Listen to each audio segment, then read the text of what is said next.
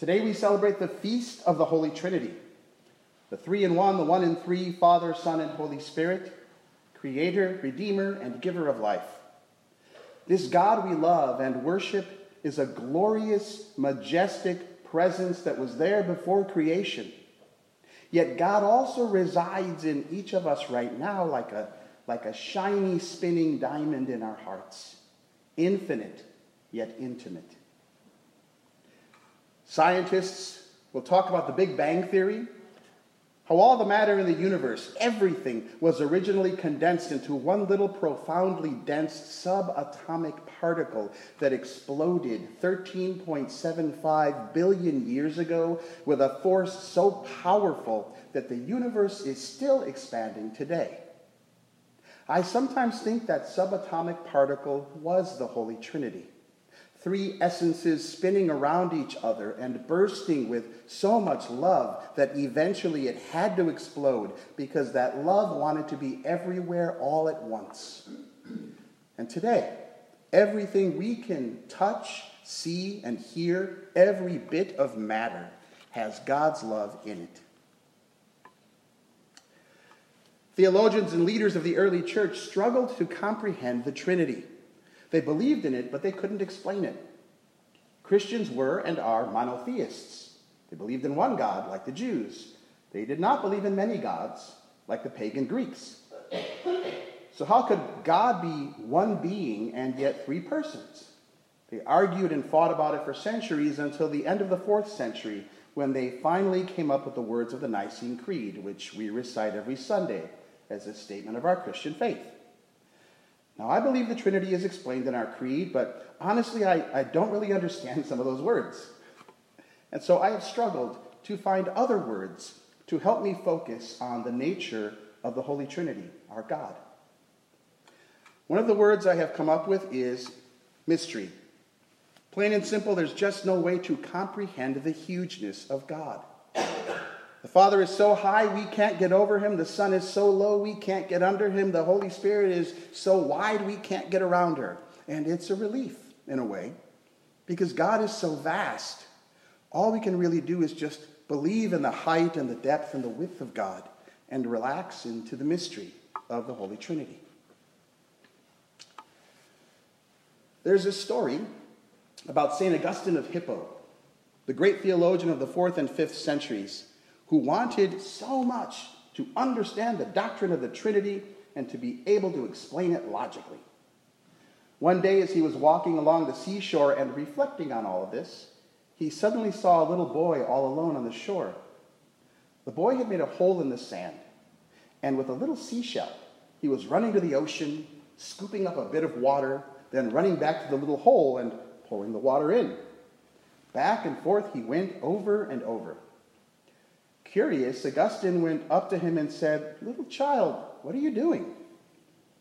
He replied, "I am trying to empty the sea into this little hole." Augustine laughed and said, "How do you think that you can empty this immense sea into that tiny hole and with that little seashell?" To which the boy replied, "And you? How do you suppose that with your small head you can comprehend the immensity of God?" And with that, the boy disappeared. True story. We live with too little mystery in our culture today. Everybody wants the facts, the whole facts, and nothing but the facts, ma'am. Maybe that's why so many people have trouble believing in God these days. They require proof, or at least a rational explanation, before they will surrender to faith. But our faith as Christians is grounded in mystery. Now, some of my dearest atheist friends have told me, you can't just say God is a mystery. That's not fair. You can't put God in some box and write, "I don't know," on the outside, and expect everyone to believe in what's inside. Well, they're right. You can't put God in some box. But if you could, the words we would write on that box would be, "I believe." Because we who believe don't just call God a mystery and then walk away. No, we call God a mystery, and then we proclaim, "Yet I have faith in my precious, unknowable Creator. I love my sweet, surprising Jesus, and I trust in my blessed, mysterious Spirit to keep me safe, to make me strong, to lead me on. Our faith is all about embracing the unknowable, trusting in God's ever-present love, and living our lives accordingly. A number of years ago, when I lived in Boston, I got caught in a thunderstorm and tornado watch, driving across Massachusetts on the turnpike. With the rain pounding so hard, my wipers couldn't clear off the windshield, and I saw multiple lightning bolts striking the horizon, and it was dark as night at 3 p.m., and the rain suddenly turned to hailstones. And do you think I turned on the radio to get the facts on the weather from the news report? I prayed my butt off. Please, dear God, Father, Son, and Holy Spirit, keep me safe and get me home, I chanted over and over. I prayed to the Holy Trinity for my safety and the safety of everyone on the road with me. I may not have comprehended the exact nature of the Trinity in those moments, but I sure did believe with all my heart. So maybe it is with each of us, because we have faith. The other word I have found that helps me understand the nature of the Holy Trinity is relationship. Love flows between the Father, Son, and Holy Spirit. St. Augustine again, after all his attempts to explain the Trinity, finally saw that God's true essence was relationship. The Father is the lover, Christ is the beloved, and the Holy Spirit is the love between them. This community of self-giving and self-receiving love was present before creation, so God's love is at the very core of our reality. And since we're made in God's image, that urge for relationship is ingrained in our very soul. God loves you so very much. And the way you respond to that love is to go out and love others and to let yourself be loved by others. Now think about some of the best relationships you have ever had. And I'm including close friendships in this as well. Aren't the best relationships the ones where we care more about the happiness of the other person than we do for our own? That is self-giving love. And it's the example God sets for us. For God so loved the world that he gave his only Son. When we offer someone our self-giving love, such relationships make us better people. They make us more ourselves than we were before we met that person and shared that love. Paradoxically, to give ourselves away is to become more who we are.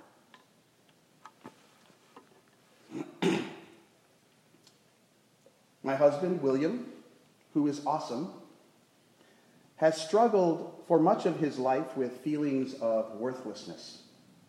He once described it like this: "Sweetie, when you walk into a party, everyone is happy to see you and calls out your name. When I walk into a party, I can't help but feel like everyone's thinking, why is he here?" But like many such people, William gamely soldiers on through life, seeking connection, however tentatively. I tell you that as a prelude to this story. It's a Facebook story, so hopefully all of you can follow the jargon. A few years ago, William posted something about the Holy Trinity on Facebook on the Thursday before Trinity Sunday. I was moved by what he wrote, so I pressed like and replied with a comment. Later, I read his post again and noticed that no one else had replied to it in any way. This was surprising because I thought it was so good. I mean, it's the sort of thing that is shared by other church geeks on their own Facebook page. But no one had responded. So I did some investigating on William's timeline, on his previous posts, and realized that every single post he had written for the past 2 years had only been liked or commented on by me. That meant one of two things. Either none of his 166 friends had ever once in 2 years bothered to acknowledge his posts, or he had mistakenly set his Facebook settings so his posts could only be seen by me, and he never realized it. But the point is that this sweet man who suffers from feelings of worthlessness had gone 2 entire years thinking no one cared about anything he'd written, except for me. So this settings mix-up happened to me once, and I knew something was wrong after just a few days, but William never questioned it.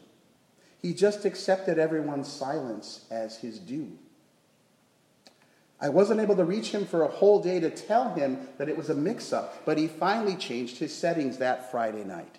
And sure enough, people started posting replies.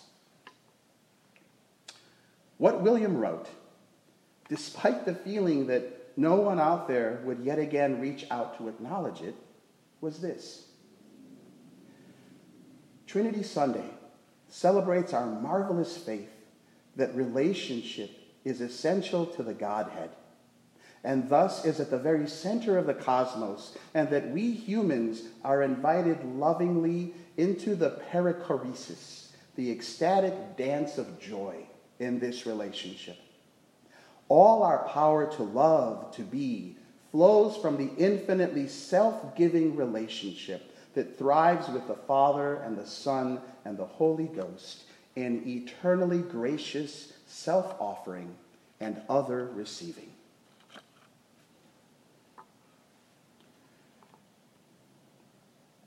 My friends, maybe some of you need to change your settings. You're set on beating yourself up or thinking you're unlovable when the eternal dance of love beckons you. You're set on unbelief or episcopal rationality or I know betterness when the mystery of the universe longs to be your partner in the dance. You're set on sorrow, regret, or anger when love longs to soften you in its embrace. You're set on pride when eternal joy would have you humbly take its hand and dance. You're set on stinginess or caution or self-preservation or fear when the Holy Trinity calls you to generous and reckless joy. Your settings are on small, and you don't even know it. You don't believe there's actually an immensity out there just waiting for you to dance. Take its hand, change your settings. Stand up from your wallflower's chair, wipe the dust off your skirt or your pants, and dance with the triune God who will love you into your fullest being. Amen.